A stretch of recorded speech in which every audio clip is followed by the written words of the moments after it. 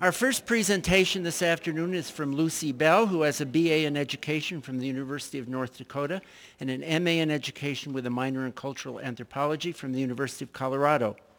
She retired after 35 years as a teacher, yes, and educational writing consultant.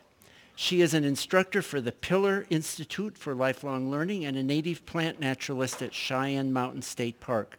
She founded the Friends of Emerson discussion group, now in its 10th year. Lucy is a writer, currently researching the Black community of Colorado Springs in the 1930s and 1940s. Her philosophy of life is in one word, connect. So connect us, Lucy.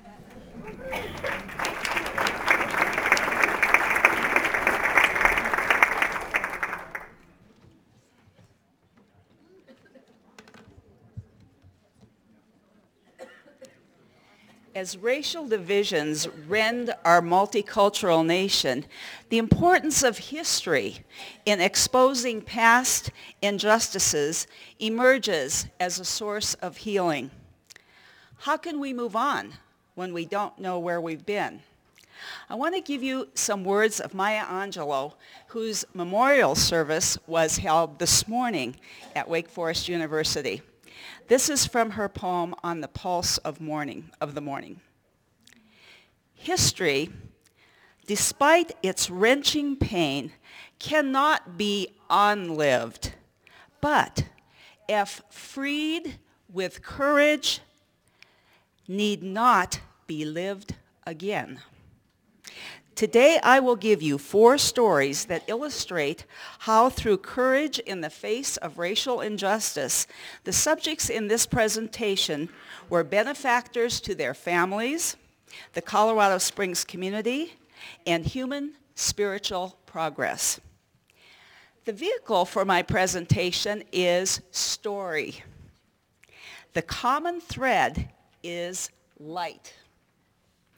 The inner light of individual courage and the universal light of human conscience. First story, the Quaker founds a town. William Jackson Palmer grew up in Philadelphia in the tumultuous time before the Civil War. Pro-slavery advocates were pitted against abolitionists, but in Palmer's Quaker family, there was no confusion. Every human contained the divine spark, and slavery was unquestionably wrong. Yet, in 1861, 25-year-old Palmer found himself in conflict. His religion upheld pacifism, and Palmer believed that war was inconsistent with the teachings and example of Jesus Christ, and therefore wrong. He believed equally that slavery was wrong. Seeking guidance from within, he later wrote, "The inner light made it very clear to me in the summer of '61 that I should enter the Army." He was an outstanding leader, eventually awarded the Medal of Honor. After the war, he became a surveyor for the Kansas Pacific Railroad, traveling through the West and Southwest. George Motley, a former slave who had been a part of his Union cavalry regiment, joined him as cook and orderly. In 1870, Palmer organized the Denver and Rio Grande Railway, and in 1871 staked out the town of Colorado Springs. When black people began arriving in the 1870s and 80s, Palmer's policy was clear. There would be no discrimination in his town. Opportunities existed regardless of race. Among the many black businesses owned were livery stables, tonsorial parlors, 2 newspapers, a publishing company, a dairy, grocery stores, fuel and hauling services, tailoring and dressmaking shops. Blacks were self-employed in construction, catering, laundry services, landscaping, horse breaking, and blacksmithing. Palmer paid his white and black workers the same wages for the same jobs. He gave land for the first black church, Payne Chapel. Second story, the pastor shovels coal. Reverend Kimball Dolphus Stroud knew it was time to move. Oklahoma Territory, where KD graduated from Langston University, provided opportunities for minorities. A pastor and teacher, KD had studied law and been a delegate to the Oklahoma Territorial Convention. He wanted at least as much for his children.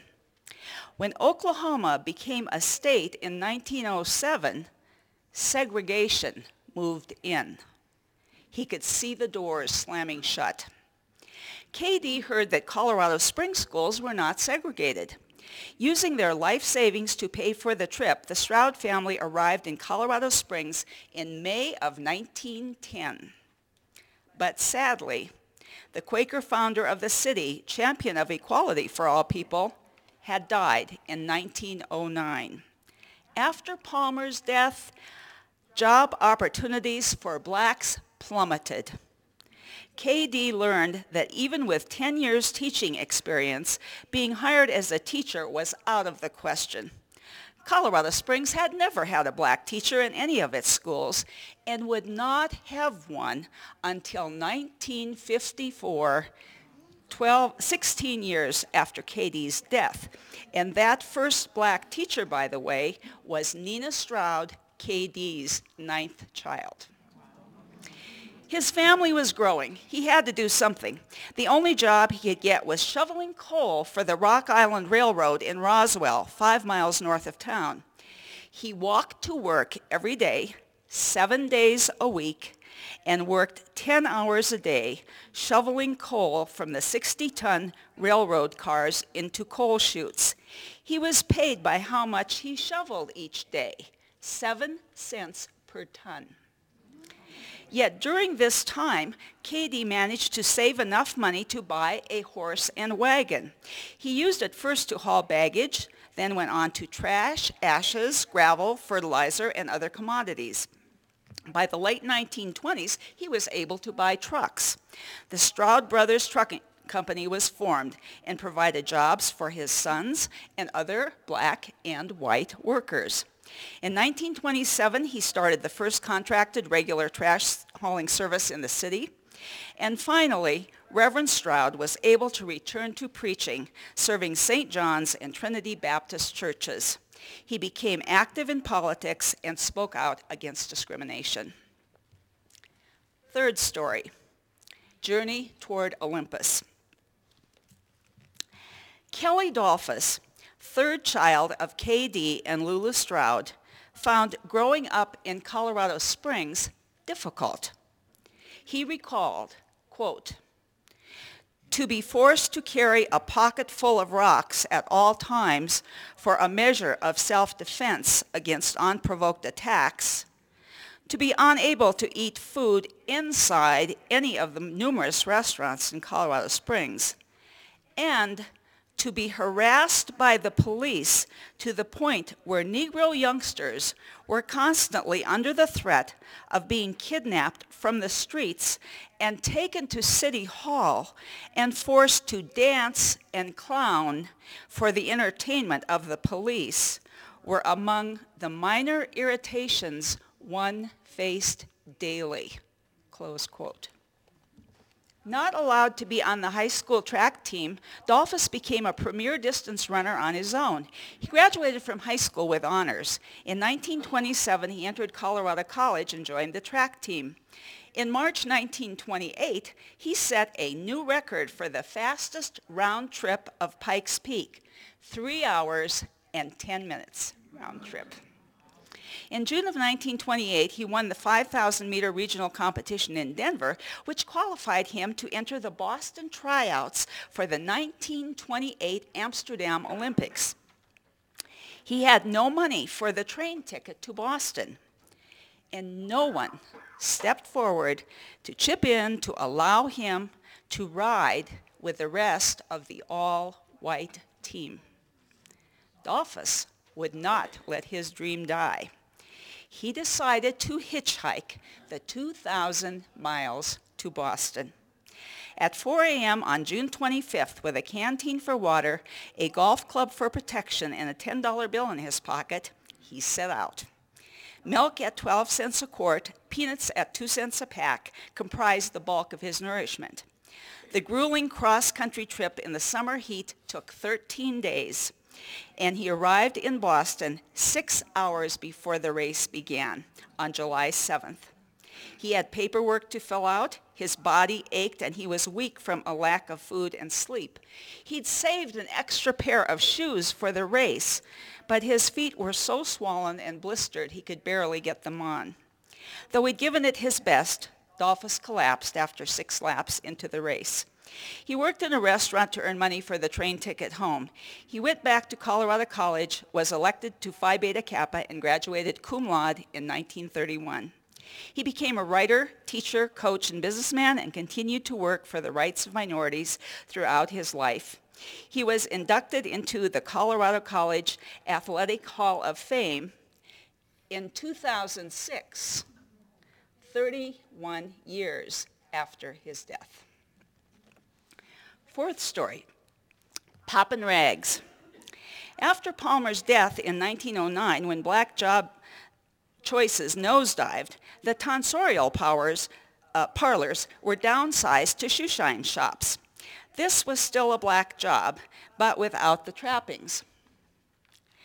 Yet Earl McAdams was not dismayed. His bootblack shop opened in 1921 at 27.5 South Tejon, thrived.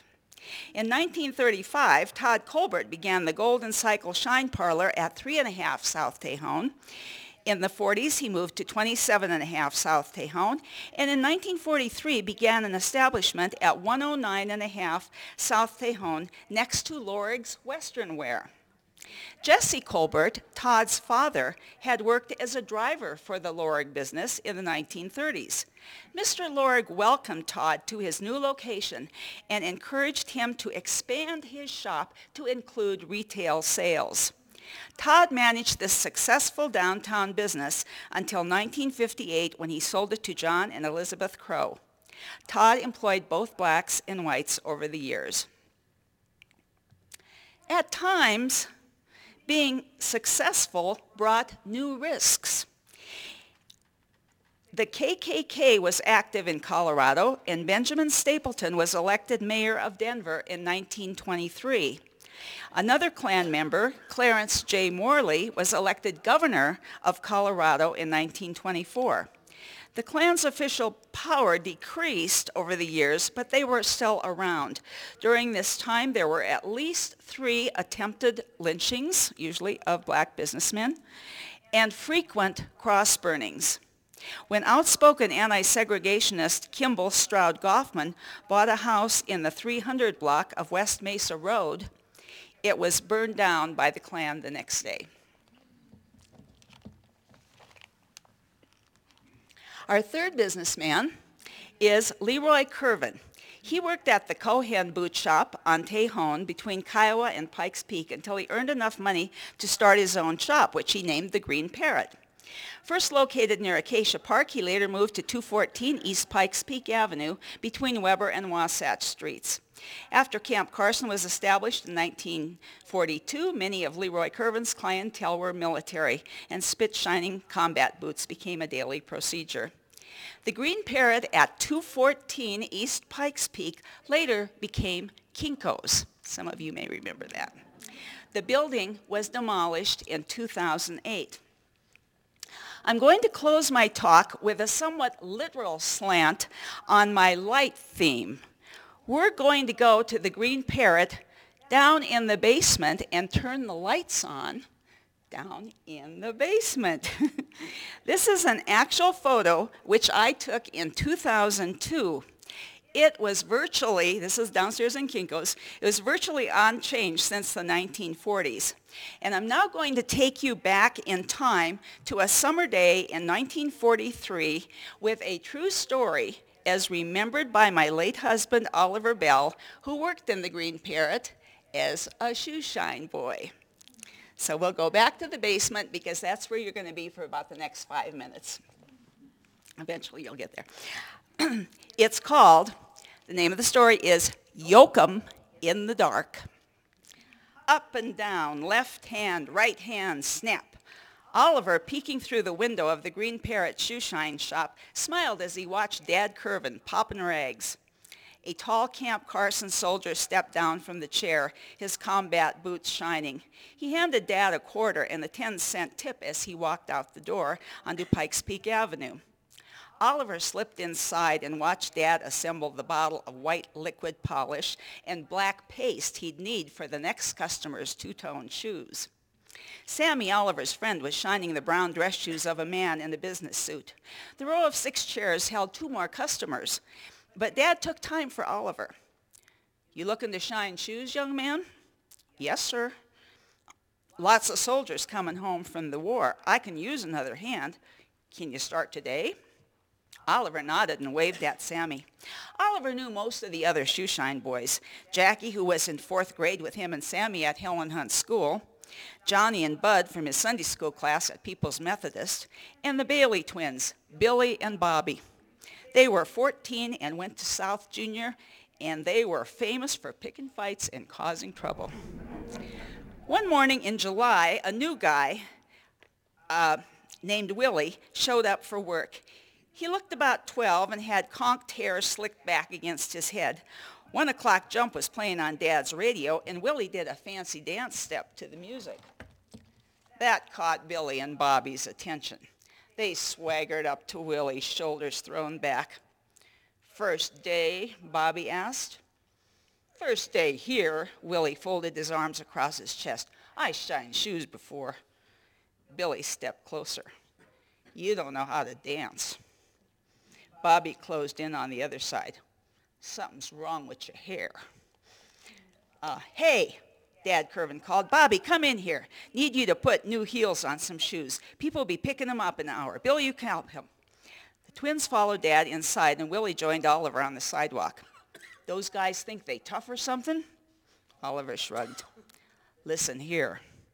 Willie talked low into Oliver's ear. "They don't know tough. I only been in this town for 2 months. I'm from Chicago." "Know what I got?" He lifted his shirt so Oliver could see something stuck in his belt. "Look like a knife." "That's what it is, and I knows how to use it." A rainy Saturday left all the Green Parrot chairs empty. The boys showed up anyway. An hour rolled by, but dark clouds still hid Pikes Peak. Billy Bailey spoke up. "Ever been in Dad Curvin's basement?" "Basement? I didn't know he had one." "Well, he do. It's below ground, dark as anything. We'll ask Dad Curvin if we can show you." Everybody jumped up. It sounded more interesting than sitting around in the rain. "Go ahead," Dad Curvin told Billy. "Nothing down there except my shoe spray bench. You stay away from that." Bobby turned on the light switch at the top of the stairs and stood by it. Billy led everyone else down the steep wooden steps to the damp floor enclosed by gray cement walls. Billy stood in the center of the basement. "Now here's how the game works." "What game?" Johnny asked. "The game I'm going to teach you. It's called Yoke 'em in the Dark. We turn off all the lights and start moving. You can't touch nobody. If anybody touches you, you have the right to hit them as hard as you can. Turn off the lights, Bobby." Oliver stuck his hand in front of his face. He couldn't see it even when he brought it close to his nose. Everybody heard Bobby clambering down the steps. Then it was silent. Should he move or stay still? Oliver thought about how hard the Bailey twins could hit. Then he thought of something even scarier, the knife in Willie's belt. He could hear the sound of breathing and careful footsteps. "I'll stay close to the wall. If I run into somebody, I'll better hit them first." He edged along the cold cement. His ears felt like they could double in size. Oh no, he'd reached the corner where the other wall began. He didn't want to turn around because he knew that at least one person was behind him. Maybe the middle was the safest as all. Oliver crept about 10 slow steps away from the wall when he touched somebody. Doubling up his right fist, he swung with all his might. Bam! Crunch! The punch landed smack on somebody's nose. "Yow! Who did that? You broke my nose, you possum bait. Turn those lights on now, Billy Bailey." Billy scrambled up the stairs for the light switch, everybody running every direction, not caring if they bumped into somebody or not. The big light bulb hanging from a cord in the ceiling came on bright and blinding. Willie pulled himself up from the floor. Blood ran from his nose into his mouth and down his chin. All right, who did it? You gonna pay. Sammy pressed himself against the wall. Not me. Not me. Johnny had managed to get to the steps, sitting up straight like he was in Sunday school, his fingers clenching the bottom step. Not me, Bud and Jackie answered at the same time. Oliver rubbed his right knuckles with his left hand where the fingers were still stinging from the punch. Not me. But by the time he answered, Willie was glaring at the Bailey twins. It's just a game, Billy sneered. Bobby moved over. Can't you take it? Willie looked like he wanted to take them both on, but he only had one hand. He had to use the other one to keep wiping his nose with the bottom of his shirt. He stomped up the stairs, just missing Johnny's fingers. At the top, he flicked the light switch off and on. Dumbass game, he snarled down at them and disappeared out the door. The room was silent. Oliver spoke first. Maybe the rain stopped. Maybe there's some customers. Rain ain't stopped and ain't no customers, Bobby declared. Time for round 2 of Yoke 'em in the Dark. Just gonna go see. Oliver scampered halfway up the steps before anybody could stop him. Baby, Billy Bailey called after him. Oliver didn't care. Grandma most likely had sweet potato pie waiting for him in the oven. The Baileys could call him baby for the next 100 years. He could take that easier than another round of Yoke 'em.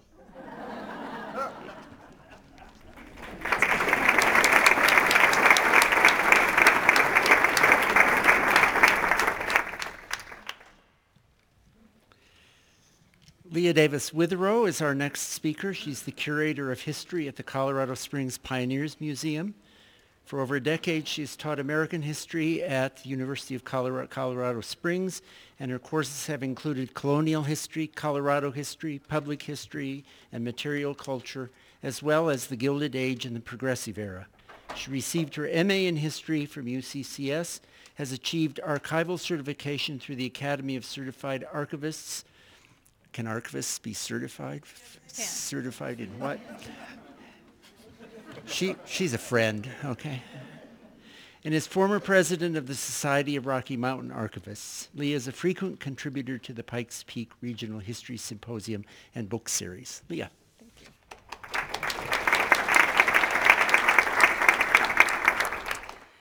Good afternoon. And just on that note, archivists are certifiably crazy. Yes, and we love history.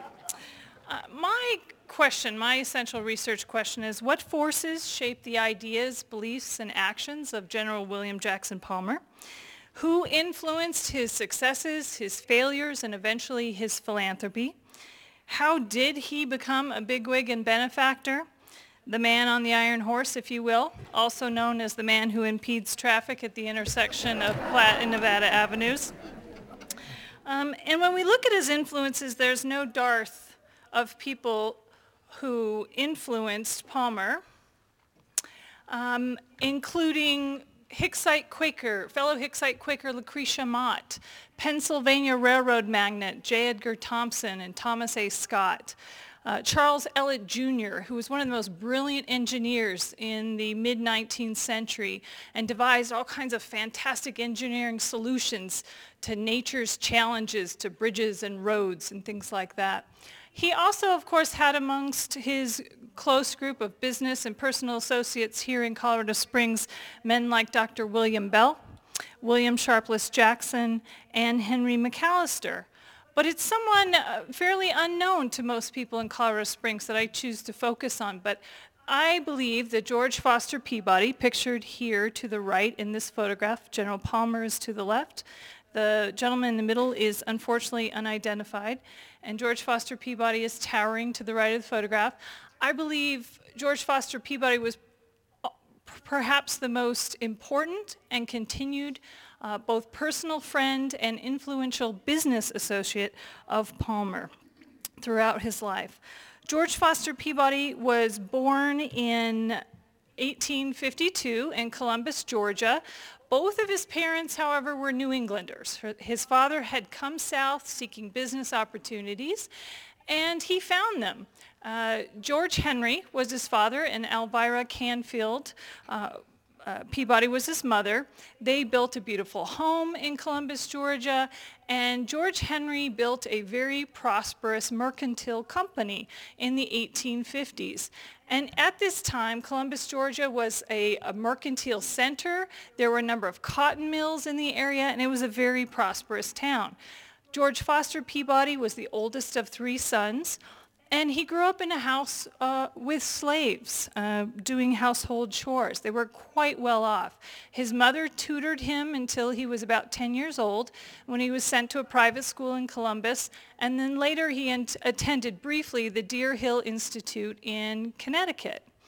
And despite the nearly 16-year age difference between General William Jackson Palmer, seated in his study at Glen Erie on the left, and George Foster Peabody seated in his office on the right, the men built a very deep and lasting connection because both men were self-made and they had much in common. At an early age, both of them became providers for their family because in 1865, Columbus, Georgia was the scene of a battle between Union and Confederate forces, after which the town was burned down. And George Henry lost his building, and although he was deeply committed to this place and these people, and he hoped to rebuild his business, he wasn't ever able to do so successfully. And so in 1865, the family moved north to Brooklyn, New York, of all places. We don't exactly know why they chose Brooklyn, except it was a fairly prosperous town of a few 100,000 people at that time. But George Henry was a broken man, both in spirit and in health, and he could only take odd jobs from time to time. Elvira took in boarders, and young George Foster Peabody, at the age of 14, went out to get a job to help support his family. He started as a messenger boy, and then he worked his way up to clerk and bookkeeper. He was ambitious, he was bright, and he was devoted to his family. Lacking a formal education, he spent his evenings at the Brooklyn Young Men's Christian Association. He called, and later years, he called the YMCA his alma mater, because he went there every evening and he studied every book he could get a hold of. Later on in his life, his colleagues and friends said that he was one of the best conversationalists, anything from politics to the economy to literature and music. He could talk about anything. So obviously his alma mater did him proud. He also attended the Reformed Church of Brooklyn, where as a young man he heard General Samuel Chapman Armstrong give a stirring speech about a new college that he'd recently founded. It was the Hampton Agricultural and Mechanical Arts Institute, later to become Hampton College and today Hampton University. Chapman Armstrong was so convincing that young George Foster Peabody corralled the meager resources of his fellow Sunday school brethren and donated them to this young college. He also, at the Reformed Church, met none other than Spencer Trask, who was a man of extraordinary talents and was a leader in the financial industry in New York. He had come from a very distinguished Brooklyn family and was a graduate of Princeton University. Now, on a side note, both Spencer Trask and young George Foster Peabody fell in love with the same beautiful woman named Katrina. Spencer Trask was eminently more successful, and he won her heart, but he did, as a consolation, offer Peabody a job at his firm. And so in 1880, young George Foster Peabody joins one of the most prominent banking and investment firms in New York City. The firm specialized in financing electric lighting industry, including Edison's lighting company. They were participating in the nascent sugar beet industry in the United States and railroads. And George Foster Peabody was given the special task of investing and helping organize Western railroad interest, and he would soon come to meet General William Jackson Palmer. Meanwhile, Palmer was facing a series of enormous financial challenges. He was what you could say in deep financial straits. He had a number of enterprises going throughout the 1870s and 1880s, But he was faced with potential collapse of his empire in Colorado and complete financial failure. As he was traveling home from Britain after visiting his young family, his wife and his 3 daughters in 1882, he wrote a letter to his wife aboard the steamship Arizona. I've taken it very easy aboard ship, which shows me clearly all I require is rest from business. However, I shall have to plunge into the maelstrom tomorrow. My single purpose now is to rescue the various enterprises from the gulf which seems to yawn for them, and to save my friends and other investors from final loss if possible. If only I could have a year's rest first, I would devote the rest of my active life to this. But the reverse has come before I could get into proper condition. Not a word of this, however, because it would be used by the rapacious enemies which surround us to aggravate still further the difficulties of our position, and I must appear to be well and to keep cool for the sake of all of our interests. I cannot imagine what has occurred during the past week and almost dread to touch shore, lest some new calamity be known to me. But however bad it is, it must be met and the best made out of it. So I will prepare to face the worst. I shall lose the confidence of old friends in England and in America and cause them a great loss, I fear, which is the hardest thing to bear. People who have blindly trusted you.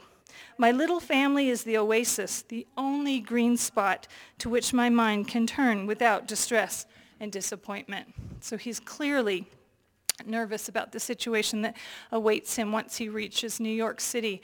Interesting side note again is that a fellow passenger on board that he met and frequently dined with encouraged Palmer, told him stories, cheered him up quite a bit, kept him in good humor, and that fellow passenger was none other than Oscar Wilde.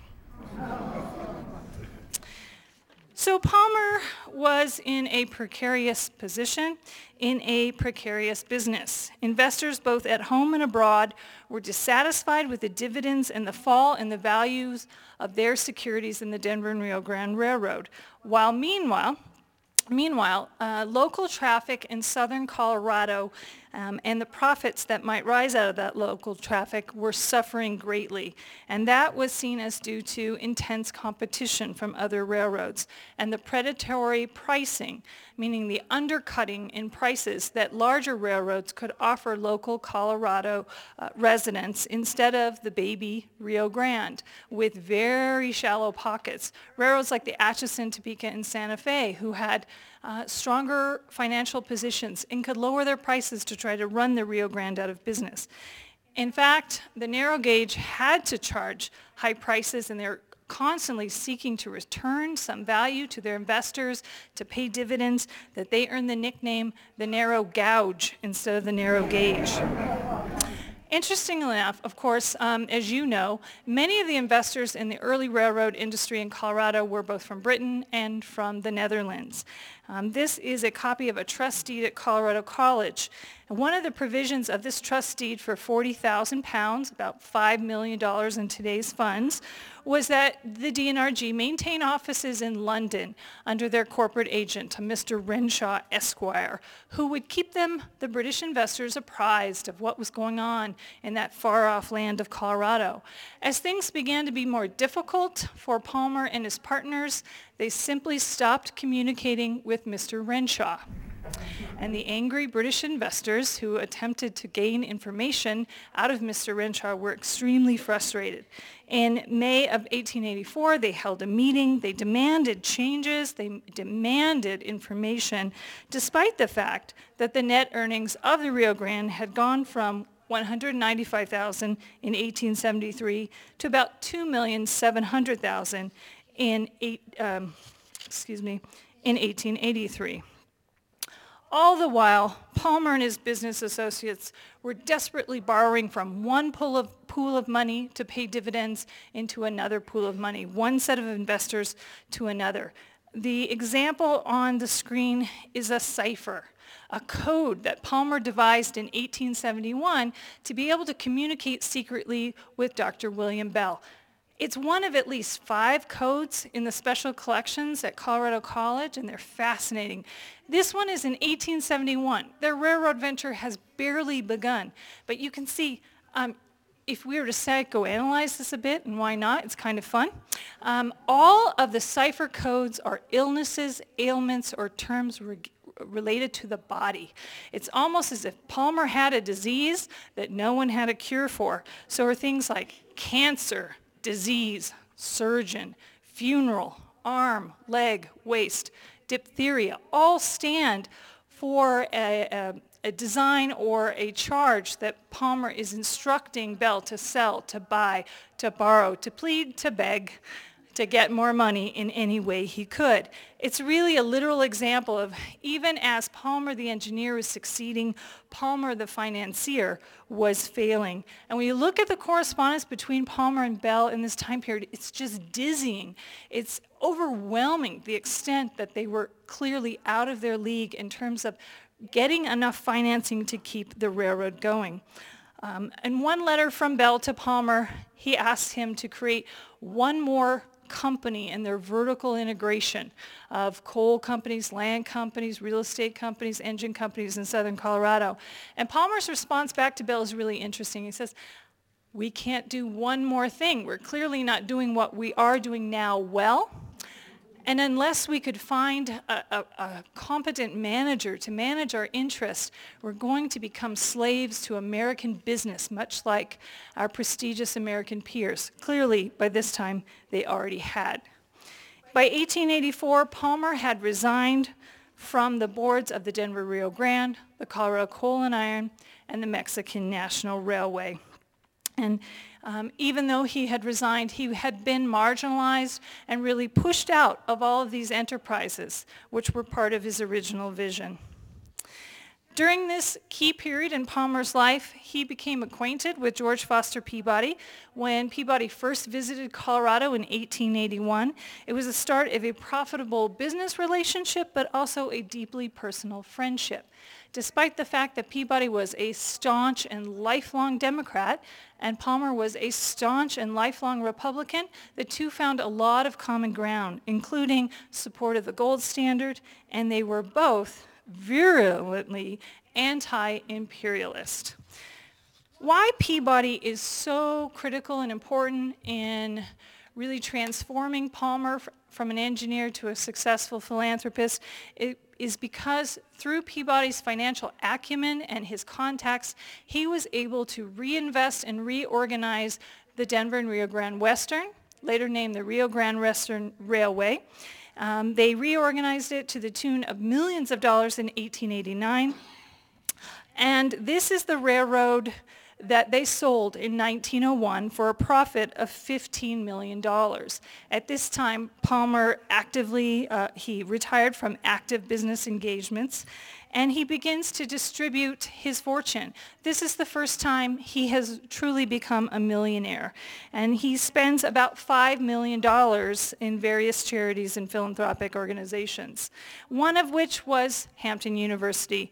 Peabody had become a trustee in 1884, and after Peabody's own retirement from business in 1906, he was Hampton's most prominent supporter and investor. When he died, it was thought he had a fortune of between $3 and $40 million. That's quite a wide range. And the New York Tribune announced that he was abandoning business life for humanitarian effort. He said he never wanted to be rich, but he always believed he would be. And interesting note, after the sale of the Rio Grande Western, Peabody came to believe that all railroads should be owned by the government, after he made millions of dollars on his own. So this is an image of Samuel Chapman Armstrong, the man largely responsible for creating Hampton University. And through Palmer and Peabody's connection, Palmer too began to donate to this prestigious university in Hampton, Virginia. This is Palmer Hall. Palmer gave Peabody a trust of about $162,000 to invest in any way he saw fit on behalf of Hampton University. That's about $3 million in today's money. And one of the things they did was renovate Marshall Hall, add wings to it. It now serves as the administration building. And Peabody also had these beautiful bronze plaques placed at Hampton University, Colorado College, Denver Union Railway Station, and the Colonia Station in Mexico City, in addition to Salt Lake City. This is Trustee Hall that was paid for through Palmer's funds and his generous grant. Part of the Hampton philosophy is work, learning a skill and a trade. And even though over 84% of the first 20 years of their graduates went on to become teachers, they still felt it very important to for their students to be trained in agricultural and mechanical arts so that they could go out and train their own students. And of course, this is a photograph of 1904, the dedication of the Palmer Building. Peabody, out of his respect and certainly his deep interest in education, was appointed to the Board of Trustees of Colorado College in 1898. Peabody served in that capacity until 1932. He himself gave over $40,000 to the college, including sizable donations to their permanent endowment. In 1904, President Slocum of Colorado College set out to raise $500,000 for a permanent endowment because their student population kept growing, so did their deficit. Shockingly, they had to raise the tuition in 1905 to $50 a year. George Foster Peabody ended up marrying Katrina Trask. Spencer Trask passed away in 1909. And Peabody and Katrina married in 1920. They lived at her estate at Yaddo. Today, it still functions as a resort for artists and writers. It's a retreat space. It's a fabulous and beautiful building in upstate New York. He also generously donated to the University of Georgia, not ever having attended, but it being in close proximity to his hometown of Columbus, Georgia. He's most well known for the Peabody Awards today, which are given for distinguished achievement in meritorious public service in television, radio, and the web. They're given for quality rather than popularity.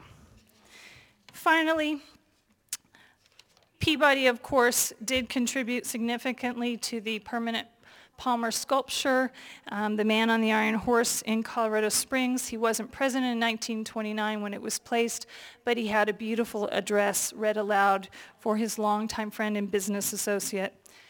Peabody spent his last days in Warm Springs, Georgia, a resort that he largely helped fund and develop, along with his close friend Franklin Delano Roosevelt.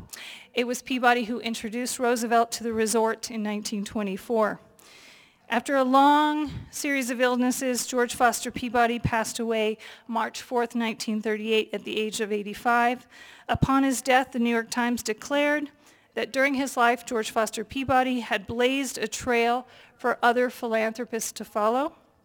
His many gifts to our community, his deep friendship with William Jackson Palmer, and his long-standing record of philanthropy all make him a bigwig and benefactor worth noting in the Pikes Peak region. Thank you.